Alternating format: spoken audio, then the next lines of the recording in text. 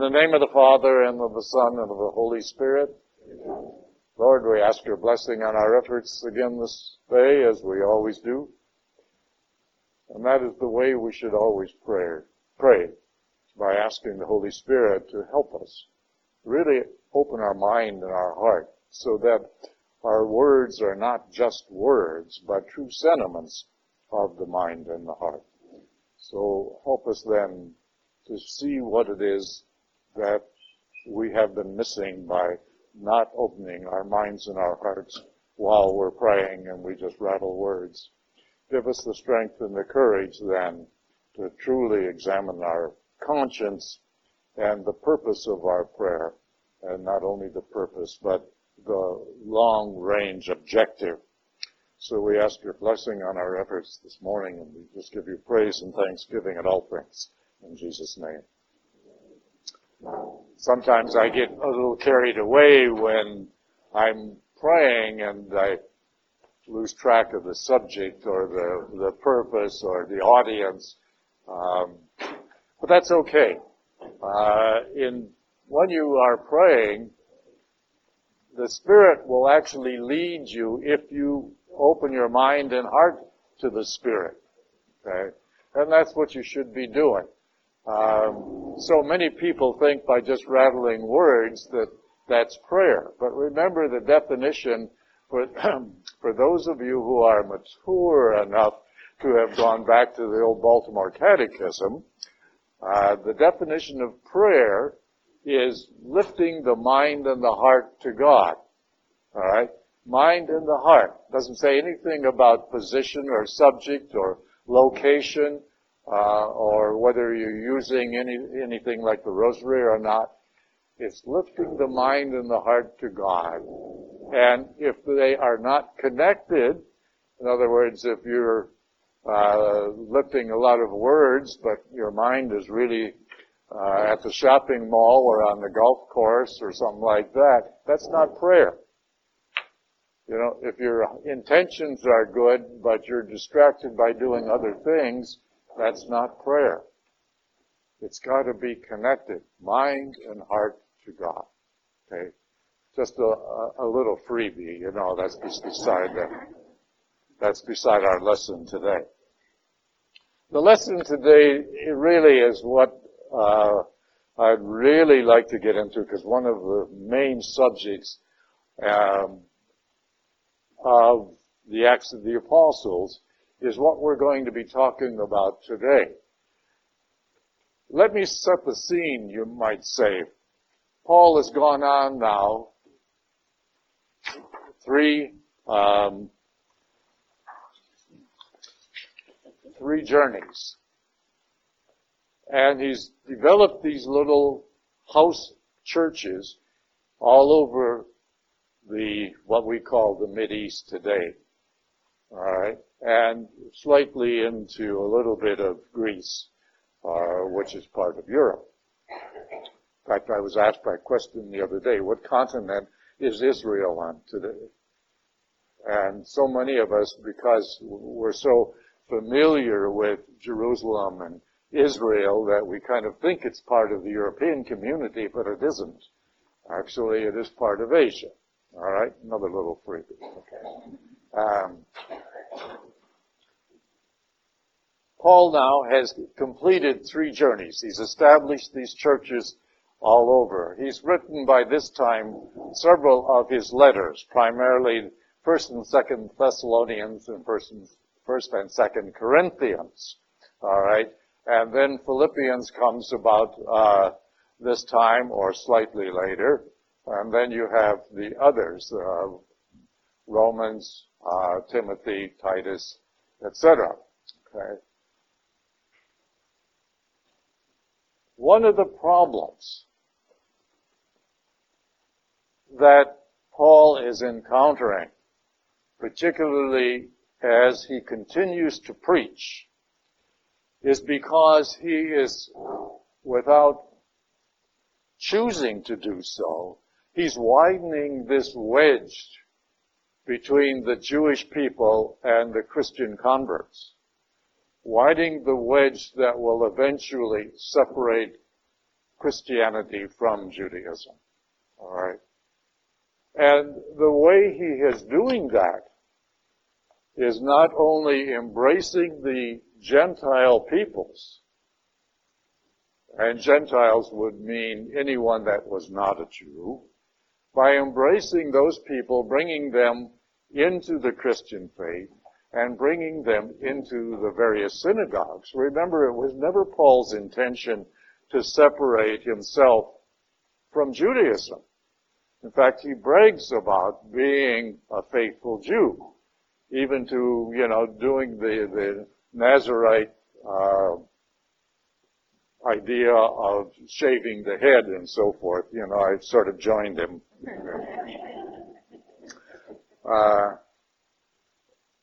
It was never his intention to separate Judaism from Christianity.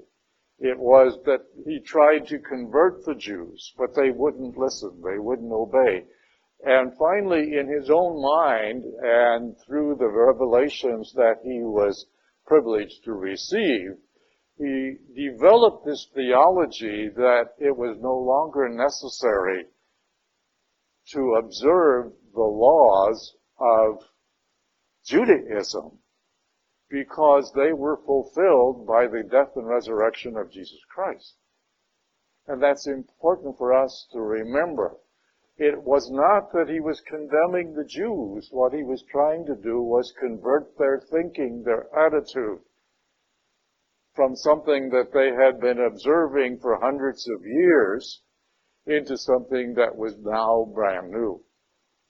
And that's where he gets himself into a lot of trouble. And that is kind of where we are today in this particular point, because he has come back to Jerusalem now with the idea of eventually going to Rome and then all the way to Spain. Well, he never got to Spain, and he never got to Rome on his terms, as we will see next week, or actually today in the end of chapter 24. But it's important to understand the problem that he is facing and why. Because he is correct. What I would imagine from understanding how Paul acted and how he carried out some of his ideas, that he was not very, let's say, discreet in trying to convince the Jewish people that they no longer had to observe the law, quote unquote, that is the Torah. Now that doesn't mean that they didn't have to obey the laws of God, such as the Ten Commandments.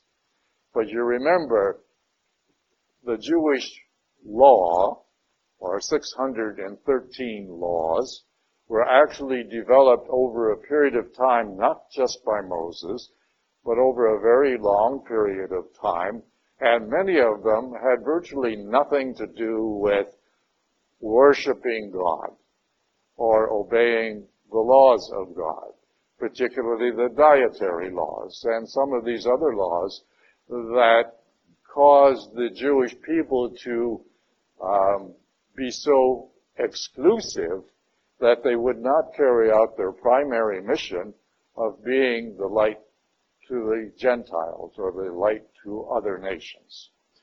And we will see some of that next week when we have our final meeting. Okay? So, let's get into chapter 21.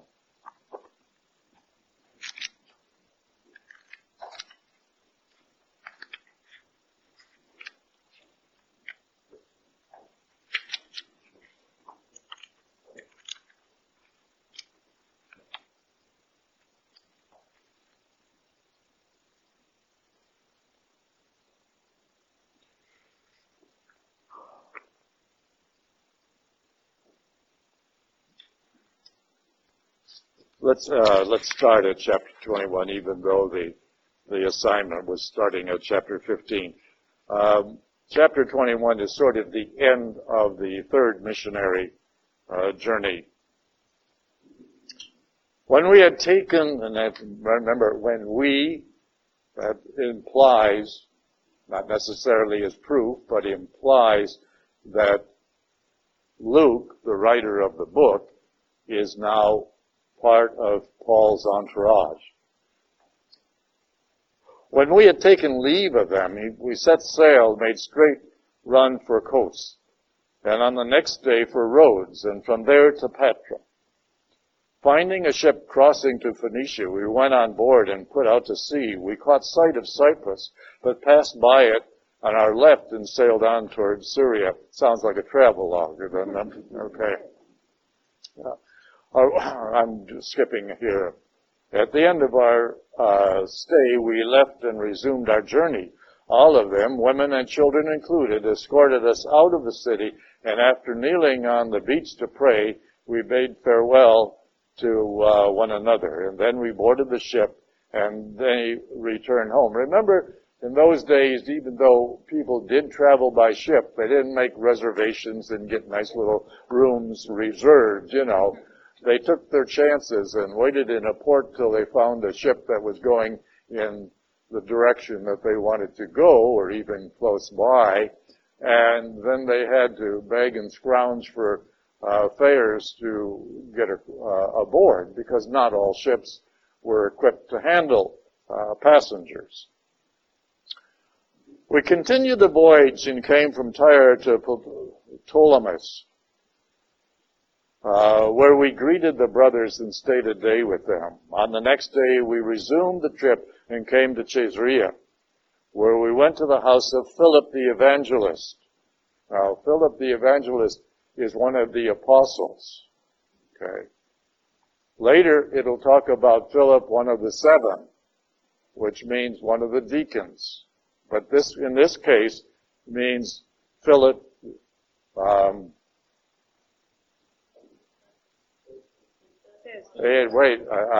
wrong in that case.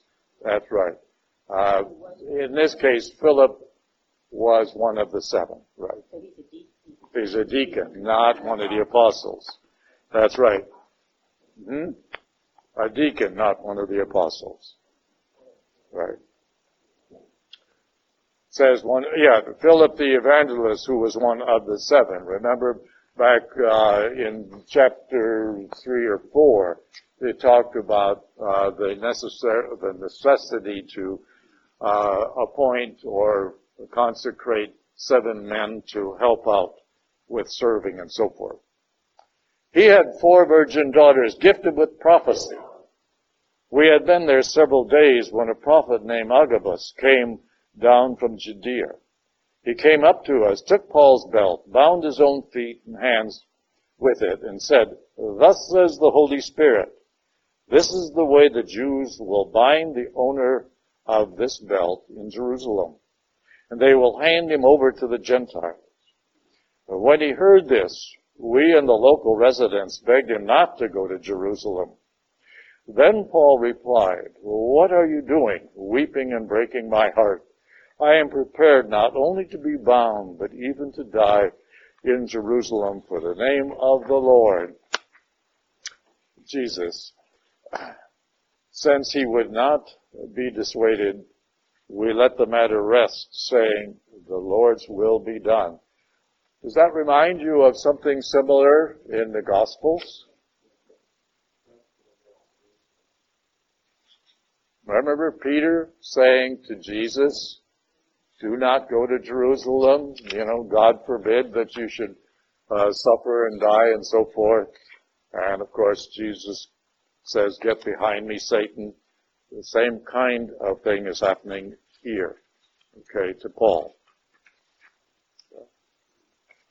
Paul and James in Jerusalem. After these days, we made preparation for our journey. They went to Jerusalem. Some of the disciples from Caesarea came along to lead us to the house of Mnason, a Cypriot, a disciple of long standing with whom we were to stay. And when we reached Jerusalem, the brothers welcomed us warmly. The next day, Paul accompanied us on a visit to James. Now, James is the brother of the evangelist John, and he was also the bishop of Jerusalem.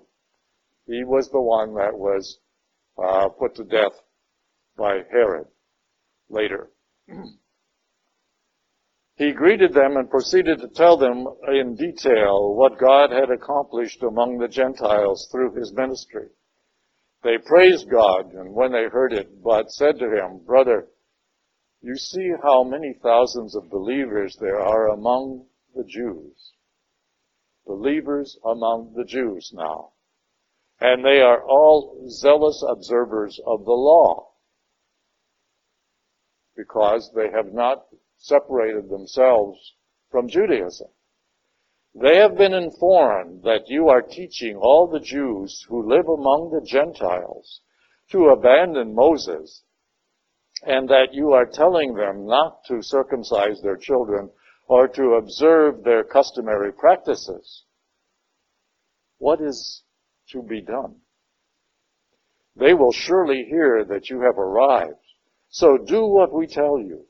We have 4 men who have taken a vow. Take these men and purify yourselves with them, and pay their expenses, that they may have their heads shaved. In this way, everyone will know that there is nothing to the reports that have been given about you, but that you yourselves live in observance of the law. As for the Gentiles who have come to believe, we sent them our decision that they abstain from meat sacrificed to idols, and from blood, and from the meat of strangled animals. Remember, that was part of the council, you might say, of Jerusalem back in chapter 15. So Paul took the men, and on the next day, after purifying himself, together with them, entered the temple to give notice of the day when the purification would be completed and the offering made for each of them. Now here we have a little bit of a problem where he's saying that you don't have to observe all of these laws, but here he is going through this purification ceremony. But you got to remember, what Paul is trying to get across is there are certain laws that have nothing to do with worshiping God. A purification ceremony is part of worshiping God. So in his mind, that's acceptable. Whereas the dietary laws, the washing of hands, to extremes, and the washing of pots and pans and all of that stuff, has nothing to do with worshiping God. Okay? Those were hygiene. It doesn't mean that they're wrong. Those were hygiene laws, and they were good, but you got to separate the reason, the purpose for why you are doing certain things. And that gets back to what I was saying earlier. The intention is far more important than the words you use in prayer. What is your purpose? And if the purpose doesn't fit of lifting your mind and your heart to God, then that's not prayer. So Paul is trying to make that distinction here of separating some of these so-called laws that really have nothing to do with worship. But he's not really discreet about it. Okay. Or sensitive. When the 7 days were nearly completed, the Jews from the province of Asia noticed him in the temple, stirred up the whole crowd, and laid hands on him, shouting, "Fellow Israelites, help us. This is the man who is teaching everyone everywhere against the people and the law and this place. And what is more, he has even brought Greeks, into the temple and defiled this sacred place. For they had previously seen Trophimus an Ephesian in the city with him, and supposed that Trophimus the Ephesian in the city and with him, and supposed that Paul had brought him into the temple. The whole city was in turmoil with people rushing toward him. They seized Paul and dragged him out of the temple, and immediately the gates were closed.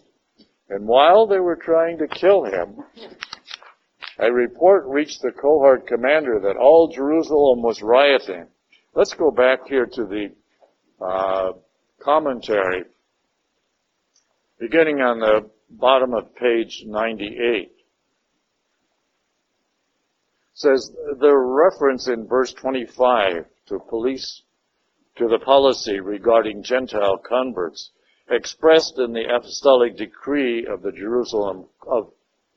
Council of Jerusalem. That's what I just said in chapter 15.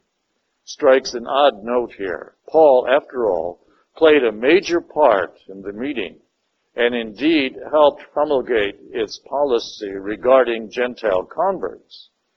But the notice serves to remind the reader that the present issue, Paul's attitude toward Jewish observance of the Torah, is something other than what is expected of Gentile Christians.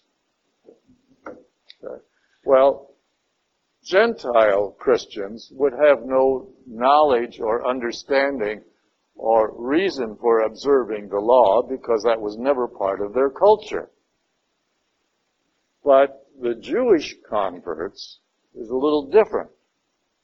And they're not being asked to abandon Moses and the holy parts of the Torah. It's just these non-religious laws and observances. But that is not as easy as it sounds. Okay. Given Paul's own language, and I'm reading from the commentary now on 99, given Paul's own language about dying to the law, some commentators find Luke's portrayal here of Paul's compromise implausible. Yet it can be argued that Paul is acting in a way wholly consistent with the policy he articulates in 1 Corinthians 9, verse 19 to 21. Although I am free in regard to all, I have made myself a slave to all so as to win over as many as possible. To the Jews, I became like a Jew to win over Jews. To those under the law, I became like one under the law, though I myself am not under the law, to win over those under the law. So he's trying to be all things to all people. And as we all know, that doesn't work. Yeah. Sadly, in the end, the strategy fails, obviously. For in the events that follow, nothing indicates that Paul's Jerusalem Relief Fund, remember, he collected money from the Corinthians and the Thessalonians to carry down to Jerusalem to help out the converts there. I have to go back up here. Sadly, in the end, the strategy fails. For in the events that follow, nothing indicates that Paul's Jerusalem Relief Fund was accepted, and no one in the Jerusalem Christian community comes to his rescue in the confrontation that continues to unfold. The Jerusalem church, so robustly present in the early chapters of Acts, and now grown to many thousand, disappears from view during the final 7 chapters. In other words, those Jewish people who converted to Christianity have now seemed to faded away. Either they went back to Judaism totally, or they left Jerusalem, because remember, the persecutions had begun. And those people who accepted Christianity, those Jews who accepted Christianity, were now being expelled from the temple. And so the division begins. No. The question is, do we know where Peter is at this time? And the answer is no. Not quite. Peter and Paul were executed both in the same year in Rome. So this statement would include Peter in that case. Remember, Peter was a Jew who became a Christian. And it says those people are just almost nowhere to be found right now. But what he's talking about here is they're nowhere to be found in support of Paul. Yeah. Yes, Joan?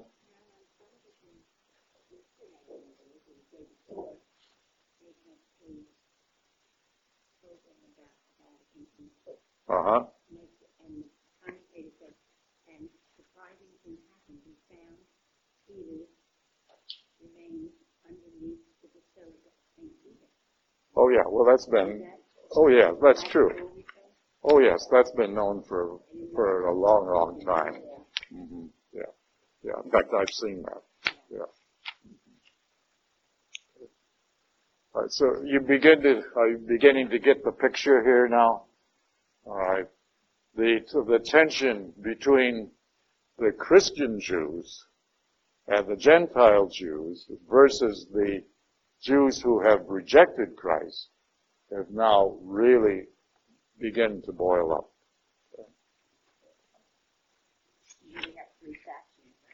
Yes, yes. Yeah.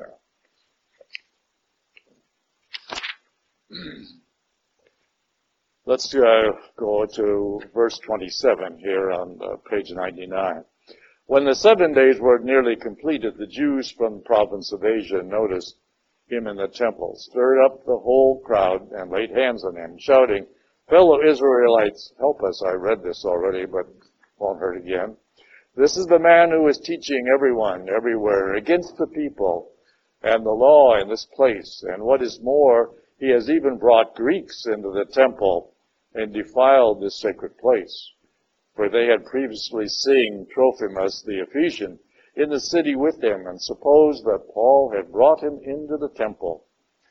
The whole city was in turmoil, with people rushing together. They seized Paul and dragged him out of the temple, and immediately the gates were closed. And while they were trying to kill him, a report reached the cohort commander that all Jerusalem was rioting. He immediately took, now the cohort commander, that is the Romans, all right? He immediately took soldiers and centurions and charged down on them. And when they saw the commander and the soldiers, they stopped beating Paul. The cohort commander came forward, arrested him, ordered him to be secured with 2 chains. He tried to find out who he might be and what he had done. Some in the mob shouted one thing, others something else. So, since he was unable to ascertain the truth because of the uproar, he ordered Paul to be brought into the compound. And when he reached the steps, he was carried by the soldiers because of the violence of the mob. For a crowd of people followed and shouted, "Away with him." Doesn't that sound again like the crowd that yells, "Crucify him"? Just as Paul was about to be taken into the compound, he said to the cohort commander, may I say something to you?" He replied, "Do you speak Greek?" Paul probably spoke 3 or 4 different languages, okay?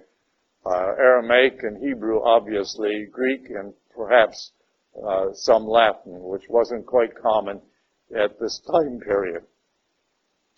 So then you are not the Egyptian who started a revolt some time ago and led the 4,000 assassins into the desert. Paul answered, "I am a Jew of Tarsus in Cilicia, a citizen of no mean city. I request you to permit me to speak to the people."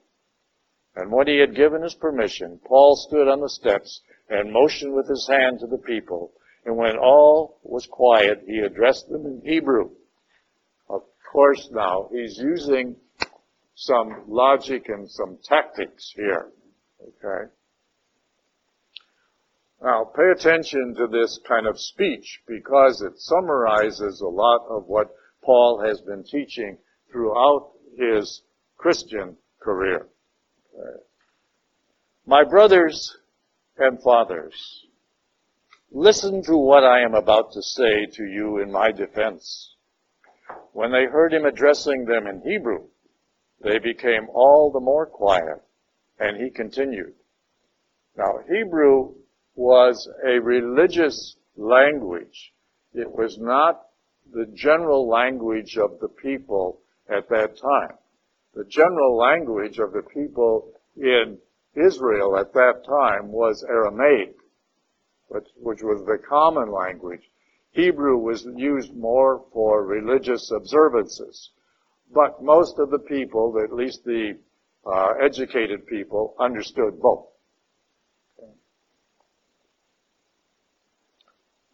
I am a Jew, born in Tarsus of Cilicia, but brought up in the city, at the feet of Gamaliel. I was educated strictly in our ancestral law, and was zealous for God, just as all of you are today.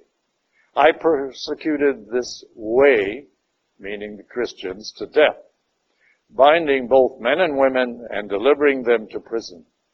Even the high priest and the whole council of elders can testify on my behalf. For from them I even received letters to the brothers and set out for Damascus to bring back to Jerusalem in chains for punishment those there as well.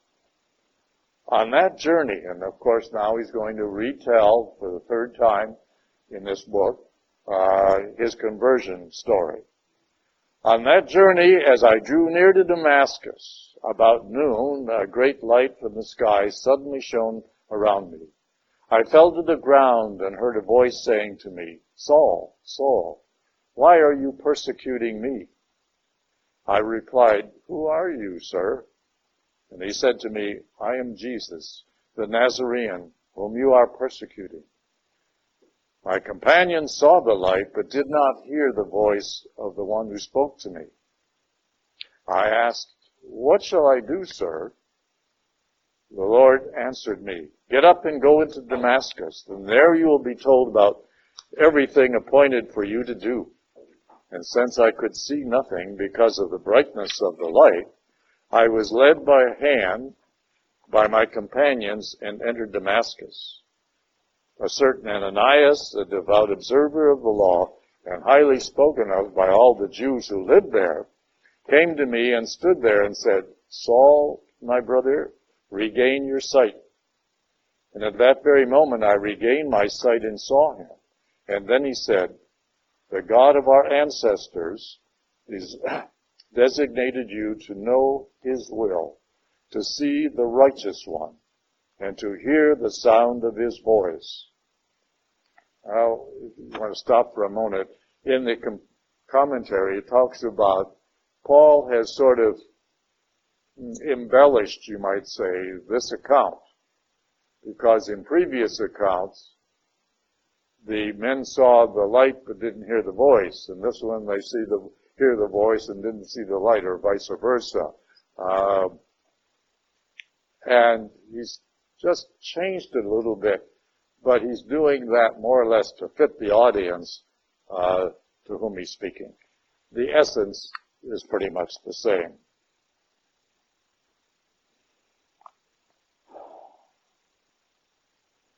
Then he said, The God of our ancestors designated you to know his will, and to see the righteous one, that is Jesus, and to hear the sound of his voice.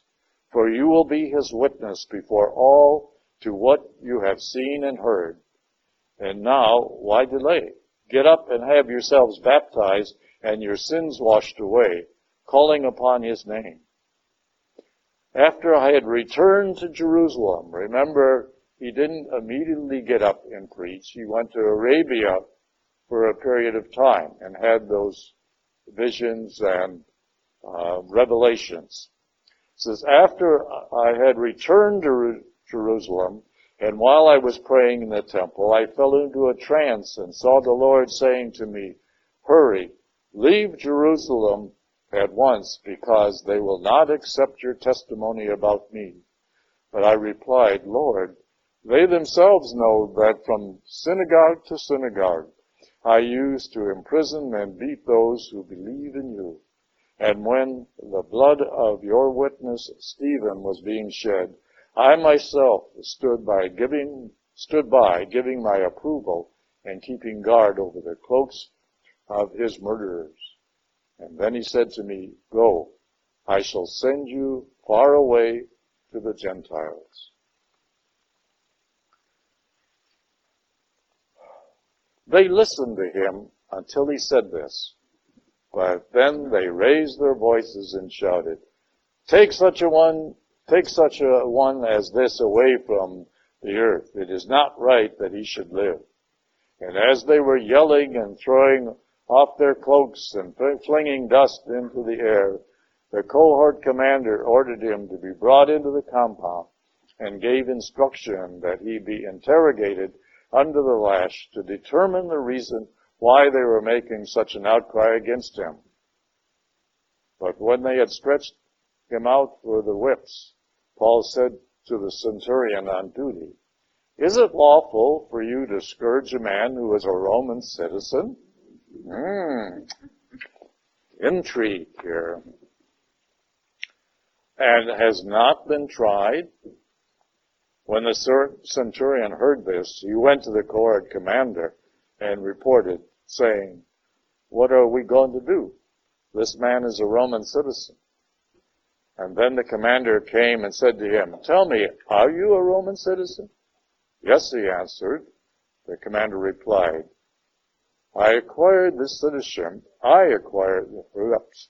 The commander replied, I acquired this citizenship for a large sum of money. Paul said, But I was born one. At once, those who were going to interrogate him backed away from him, and the commander became alarmed when he realized that Paul was a Roman citizen and that he had him bound. Woo! The next day, wishing to determine the truth about why he was being accused by the Jews, he freed him and ordered the chief priest and the whole Sanhedrin to convene. And then this cohort, brought Paul down and made him stand before them. Paul looked intently at the Sanhedrin and said, My brothers, I have conducted myself with a perfectly clear conscience before God to this day. The high priest Ananias ordered his attendants to strike his mouth. Remember, this is sort of almost a duplication of what Christ himself went through. Okay.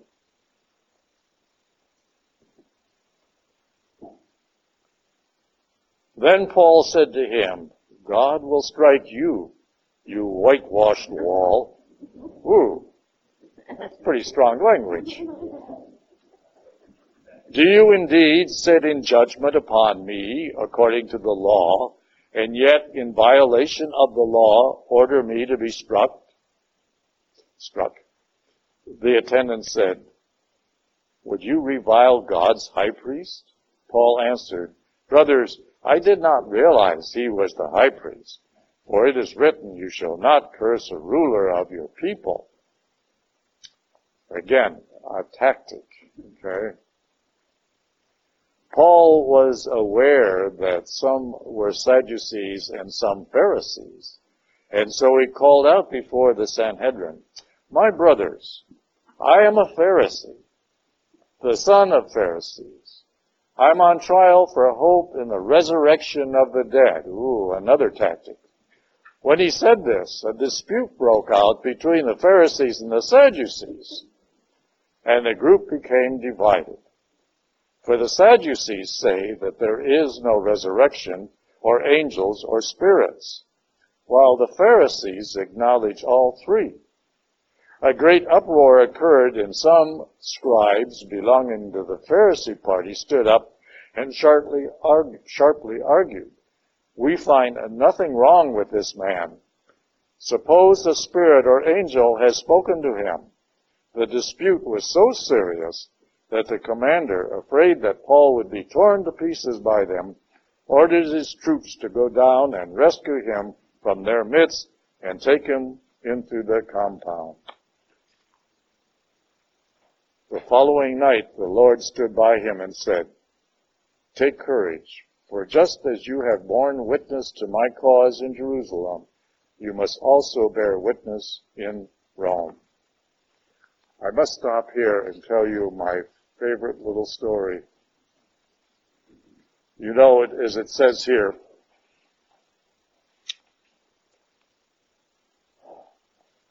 for the Sadducees say that there is no resurrection. You know about that? Well, that's because they believe in there's no life after death, and that is why they are sad, you see. No hope.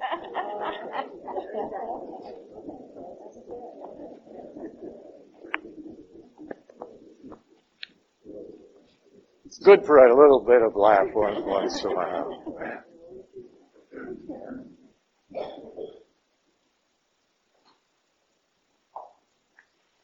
So you can see now what's beginning to happen here.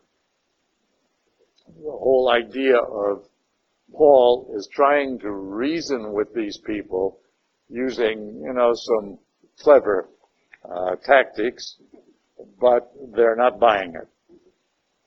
And that is because you have to kind of understand, in all of the countries where he established these little church houses, these people were Hellenistic type of people. In other words, more open in their mind and their heart to at least examining new ideas and new concepts.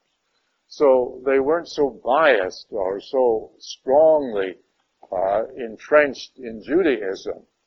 They were more open and willing to at least listen, so that when the Spirit would work through them, and they would begin to understand and put some reasonableness into what Paul was saying. But the people in Jerusalem were so hard-bent to stick to Judaism and the law that they could not accept all of these changes. And then, of course, when Paul came back to Jerusalem, he was now the enemy, when at one point in time he was a great hero. Okay.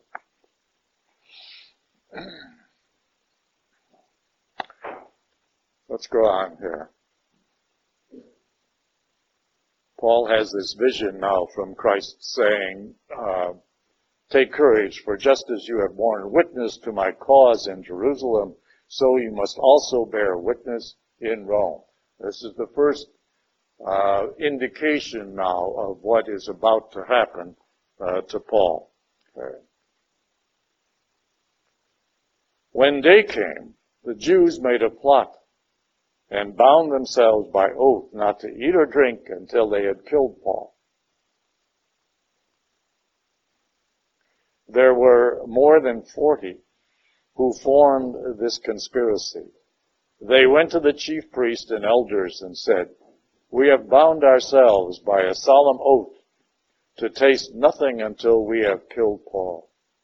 Remember now, the Jewish people, were not permitted by Roman law to kill anybody. And that is why they sort of had to manipulate and get the Romans to do it. And that's, of course, why at the time of Christ, the temple rulers developed this sort of mock riot that was about to happen facing Jesus, and got the Romans to come in to start putting it down. And yet what happened, of course, was the Romans took over and the Jewish people got their way. You have the same thing happening here now. It's sort of a manipulation, but the responsibility really is back on the Jews. Okay.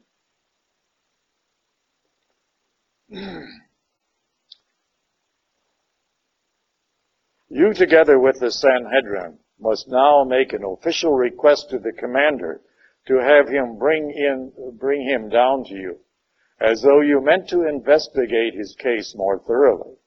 See, this is a conspiracy now of the Jews manipulating the Romans. We, on our part, are prepared to kill him before he arrives. The son of Paul's sister, however, heard about the ambush. This is the first time we've heard of any relative of Paul's, okay? Paul's sister.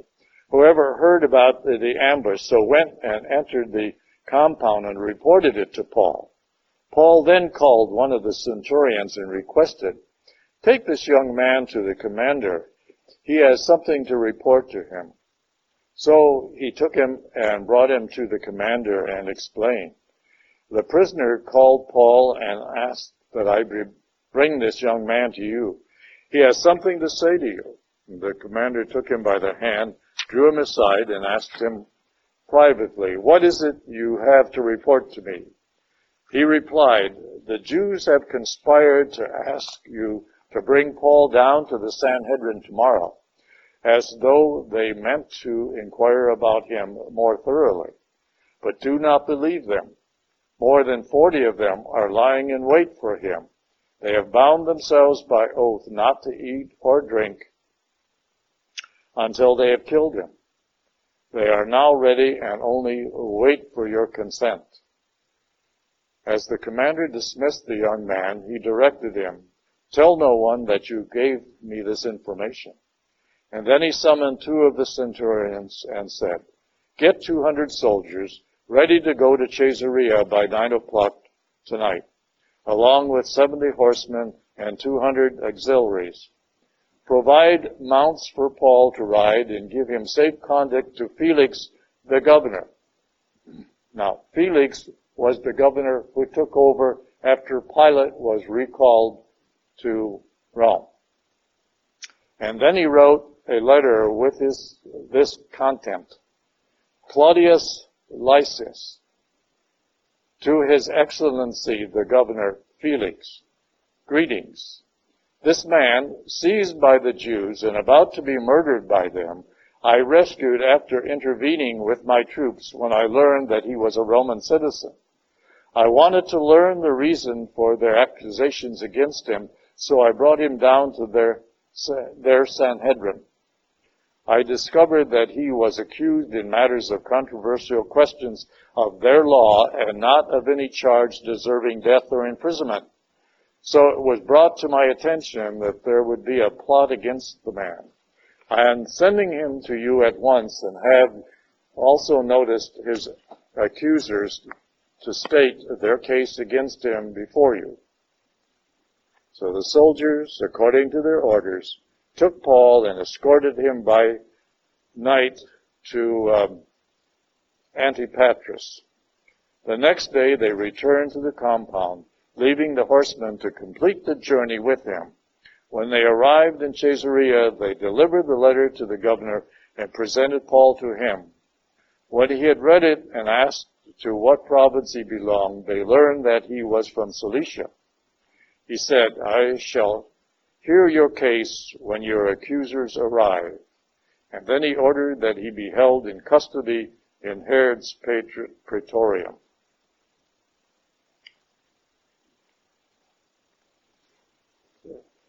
Now, don't confuse the Sanhedrin with the Sadducees. All right? The Sanhedrin is like our Congress, made up of different political parties. The Sadducees were one of those parties. So it's the Sadducees, and there were 5 other parties within the Sanhedrin, which was the ruling body of Jews at the time. Okay?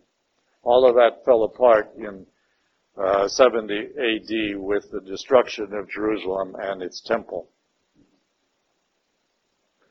5 days later, the high priest Ananias came down with some elders and an advocate, a certain Tertullus, and they presented formal charges against Paul to the governor. When he was called, Tertullus began to accuse him, saying, "Since we have attained much peace through you, and reforms have been accomplished in this nation through your provident care, we acknowledge this in every way and everywhere, most excellent Felix, with all gratitude. But in order not to detain you further, I ask you to give us a brief hearing with your customary graciousness. We found this man to be a pest.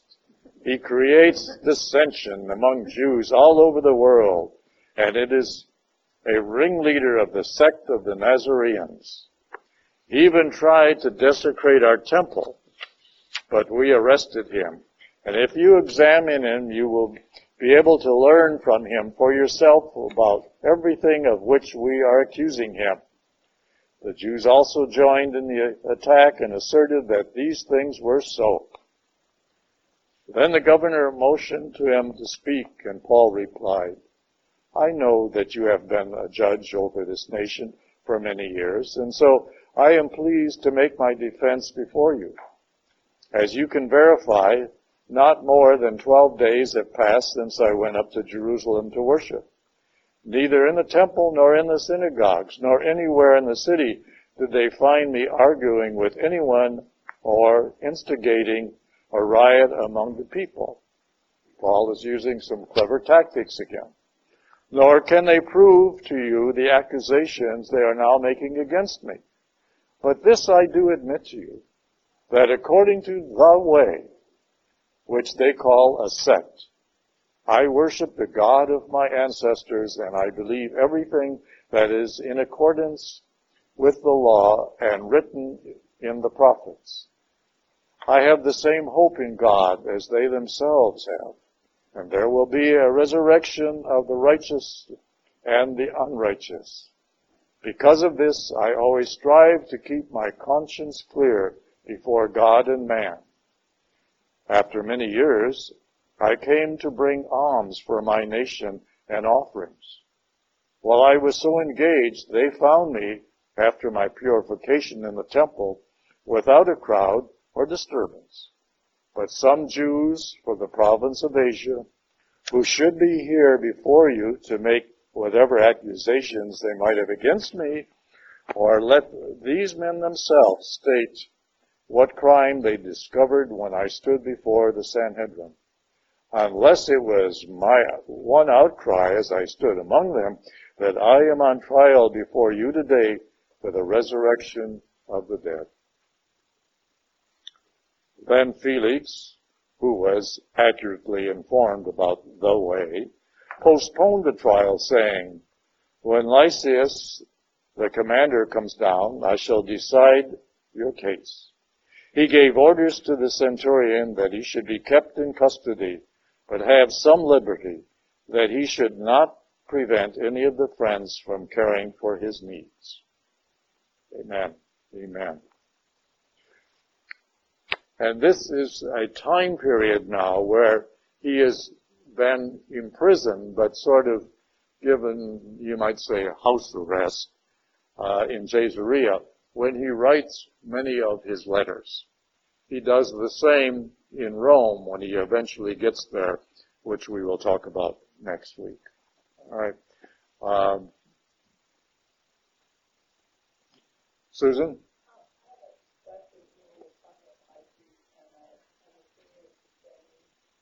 Ananias.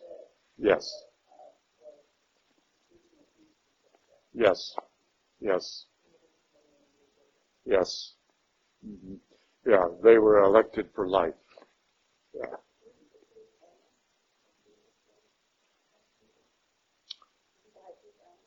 Ananias. Mm-hmm. No.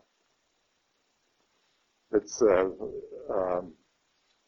sort of a mix-up of words or pronunciations. Yeah. You had two, the father-in-law and the son-in-law. Father-in-law and the son-in-law. And Caiaphas, and Ananias. Yeah. Okay. All right, let's stop here for a little bit because I want to get into I want to get into the subject of church, as we've talked about in the past. We will cover the rest of this next week in our last class. Next week being the last meeting, in addition to the readings from chapter 24, verse 25 through the end of the book. I also want to talk about the meaning of church, yes, but I would like to also talk about what you might want to study and discuss in our next session, which will not be until September.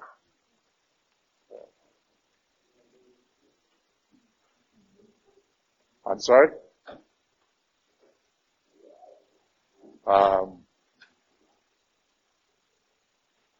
As you know, we only do 2 classes a year, one in the sort of winter months or spring months. But once it becomes spring, people do not want to come in and study. So we don't do anything really again until September, okay, which will run somewhere around the middle of September up to the week before Thanksgiving.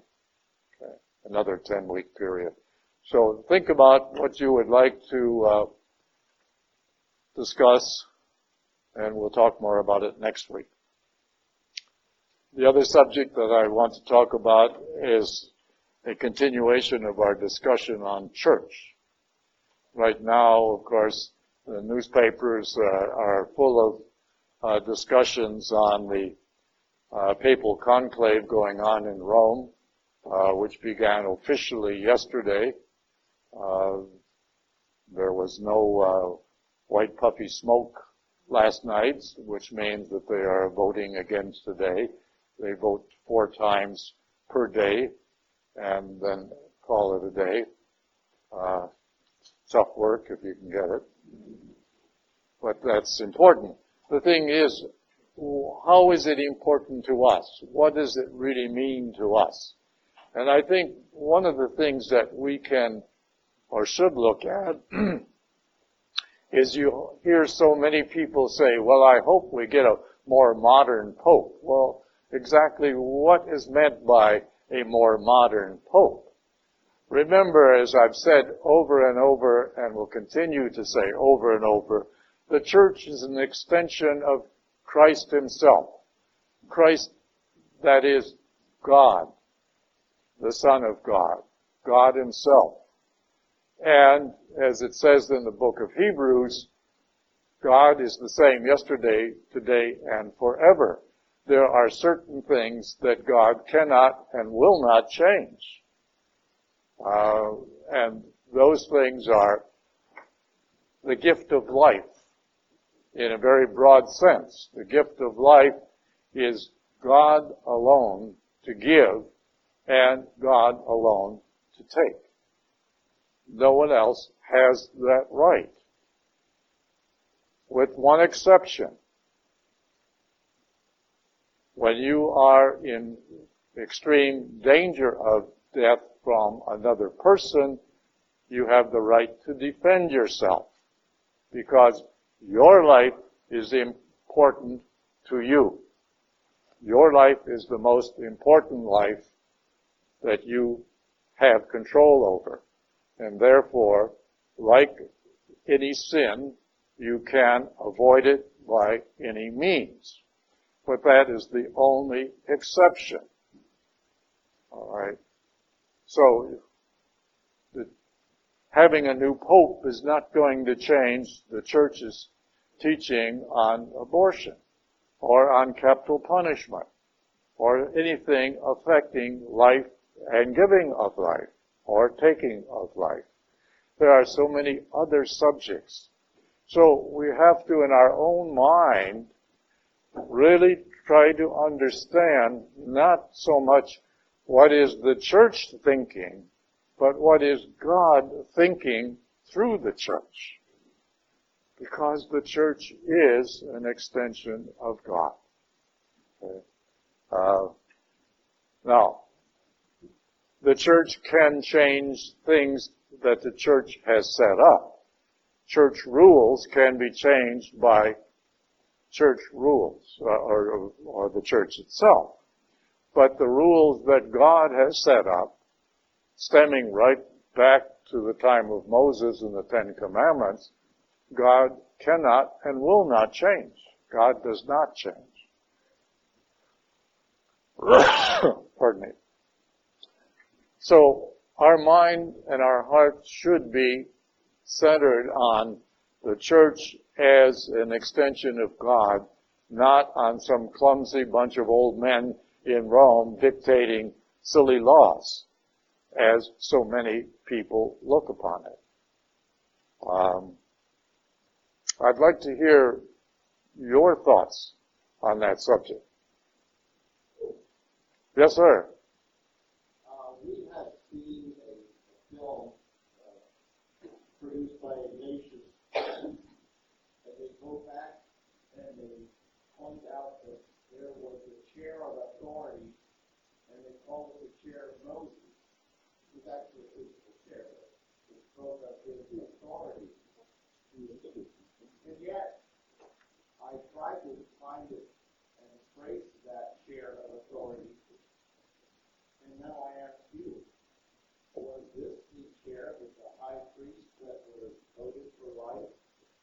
Is this a continuation of the chair of Moses? Frankly, I've never heard of the chair of Moses. Now, there's the chair of St. Peter, which is the center. You're saying that the chair of St. Peter was the extension or continuation of the chair of Moses. Well, in a way, as the guiding light appointed by God himself. Moses was appointed as the guiding light, human light, that is, of the Jewish people. And yes, in some ways, you might say Peter was the successor in that regard. But that's a little stretch. Yeah, I found that a little strange too, because I thought, okay, Moses and Joshua, but then after that, who? Well, that's right. The authority was handed down from Moses to Joshua, to Caleb, and the judges, and then from the judges to the kings, and from the kings to the prophets. Okay? But not exactly with the same meaning. Peter was appointed by Christ himself, by God himself in the form of Christ, as the head of the visible church on earth. And the chair of St. Peter was always recognized as the seat of authority. Now, the Jewish people had a similar seat called the mercy seat, which was on top of the Ark of the Covenant. If you go back to the book of Exodus, you will see that how the Ark of the Covenant was developed and built in such a way that there was a seat on top of that which was intended to be the seat of God himself, the presence of God himself. And the Ark of the Covenant represented to the Jewish people from the time of Moses to the Babylonian captivity as the presence of God within them. And it was housed first in the temple tents, and then when Solomon built the temple in Jerusalem, it was then housed in the Holy of Holies. And it remained there for almost 500 years until the temple was destroyed by the Babylonians and the Ark of the Covenant was destroyed. But the idea remained that the law became the center of authority for the Jewish people. And as we just read here, Paul is changing that by saying that the laws of Judaism no longer applied because they were fulfilled by Christ himself. In fact, if we go to chapter 11 of the book of Romans, we have a little bit of time. Let me read this because it kind of summarizes, pardon me, from Paul's point of view, the idea of the Torah no longer being the true center of authority, but rather the teachings of Christ. This is Romans chapter 11, verse 11. It says, I further ask, does their stumbling, meaning the Jews, mean that they are forever fallen? Not at all. Rather, by their transgression, salvation has come to the Gentiles to stir Israel to envy. In other words, because the Jews rejected Christ, salvation is now being given or offered to the Gentiles or all other non-Jewish people in a way to at least get the Jewish people to wake up. But if their transgression and their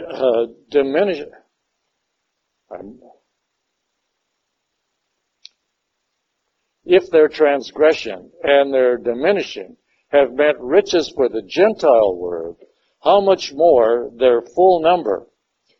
I say this now to you Gentiles, inasmuch as I am the apostle of the Gentiles. I glory in my ministry, trying to rouse my fellow Jews to envy and save some of them. For if their rejection has meant reconciliation for the world, what will their acceptance mean? Let's go over that again. For if their rejection has meant reconciliation for the world, what will their acceptance mean?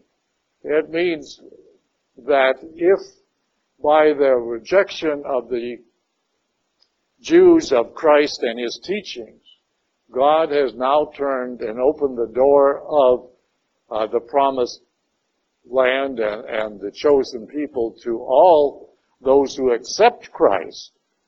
What does that mean now to the Jewish people? If they continue to reject Christ, they reject salvation. But if they accept Christ, then they are entitled to salvation just as well. If some of the branches were cut off, and you, a branch of the wild olive tree, have been grafted in among the others and have come to share in the rich root of the olive, do not boast against the branches. In other words, just because now God has opened salvation to all non-Jewish people, don't take it for granted. If you do boast, remember that you do not support the root. The root supports you. You say, branches were cut off that I might be grafted in. Well and good.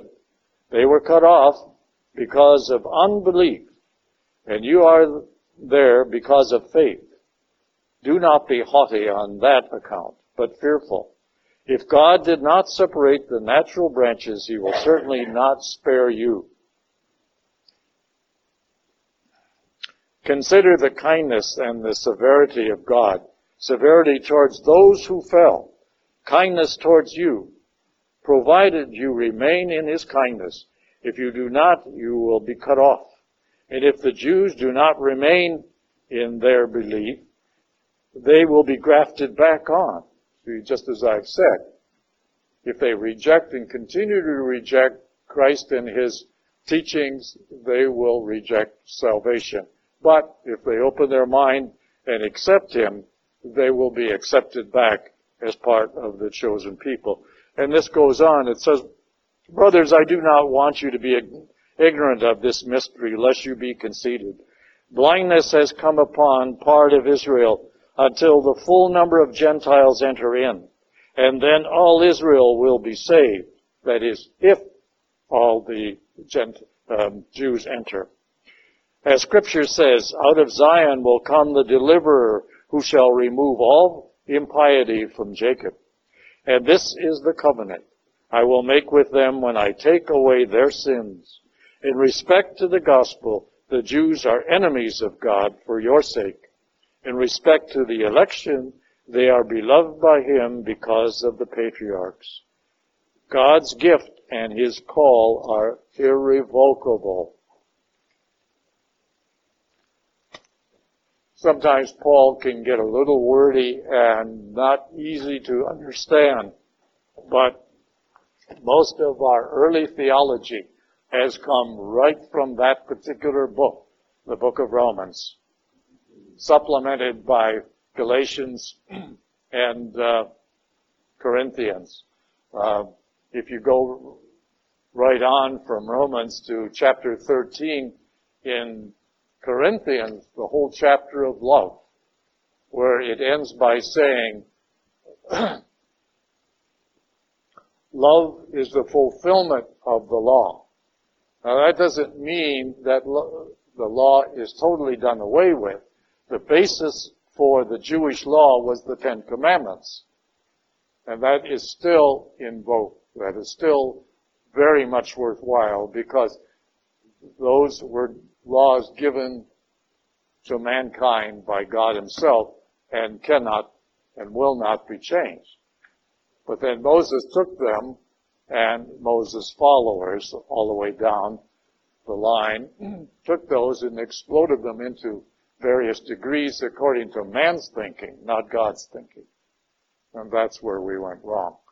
The whole idea now, getting back to the idea of church,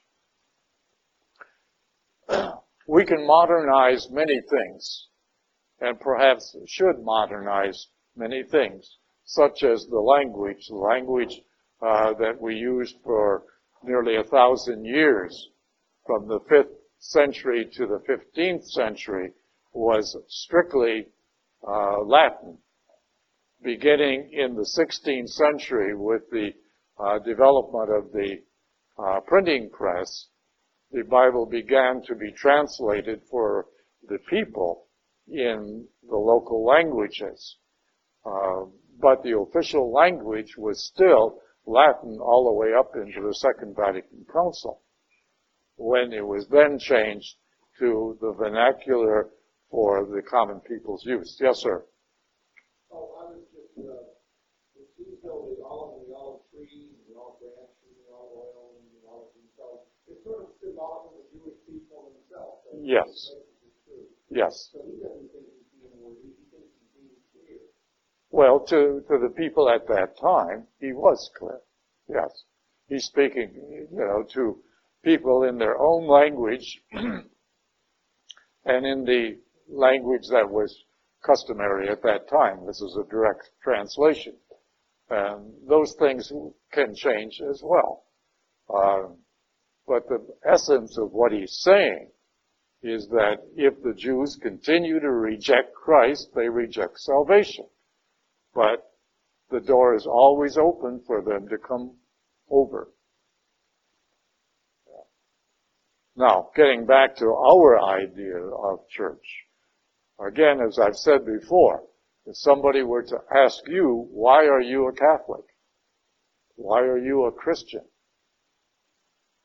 I would really like to hear next week, voluntarily, some of your answers as to what you would say to somebody if they asked you. Because to say nothing or say, I don't know, doesn't speak well for you or for the church. And so we have to really fix in our mind something that is both meaningful to us and is reflected by our speech and our actions. Does that sound like too much of a project? And I will be glad to lead off with the way I feel about it. All right? Now, you don't have to talk about the priests or the bishops or even the Pope. Talk about the essence of what church is.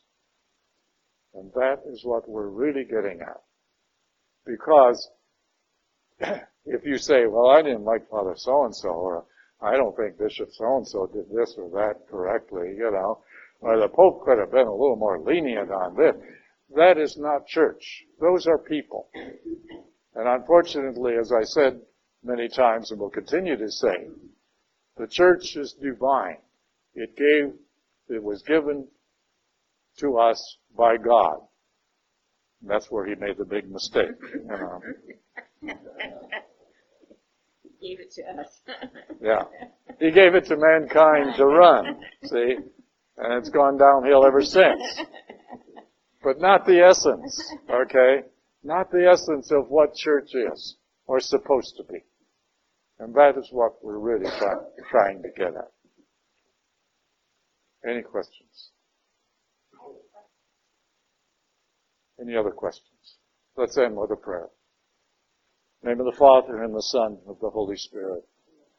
Lord, we have so much to be thankful for. We have our faith, our love, and the freedom to express both. Help us then to cherish the gifts that you have given us through our country, our church, and the love we have for each other. Help us then, during this coming Easter season, to really see the beauty of the church and what your Son, our Lord Jesus Christ, has given us, the freedom to worship as we do. So we ask your blessing in our efforts, not only today or this week or this year, but always, to honor you through obedience and fidelity. So we thank you for this time together. We thank you and praise you in all things. In Jesus' name.